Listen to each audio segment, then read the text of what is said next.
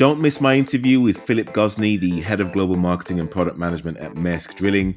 If you are interested in such things as ABM, B2B marketing, account targeting, and what to look for in a B2B agency, then you will find this conversation to be absolutely fascinating. I complained that our marketing material was non-existent. That's also strange that I'd worked here for 7 years at that time and not realized why that was. We didn't have a marketing department. It had never really occurred to me that we had no one doing marketing. But of course, that was a common sense answer to why there was no marketing material. If you see it, you own it. So that's what I did. Business first, the effect of marketing on it second, and how the two can tie together.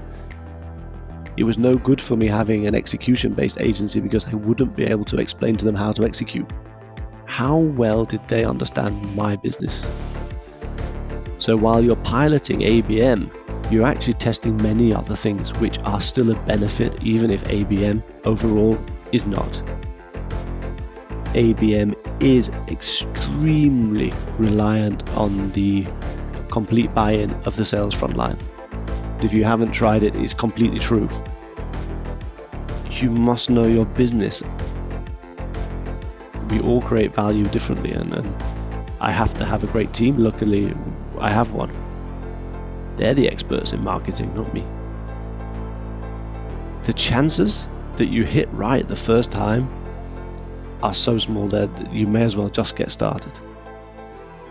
Let's get into it. Subscribe wherever you get your podcasts.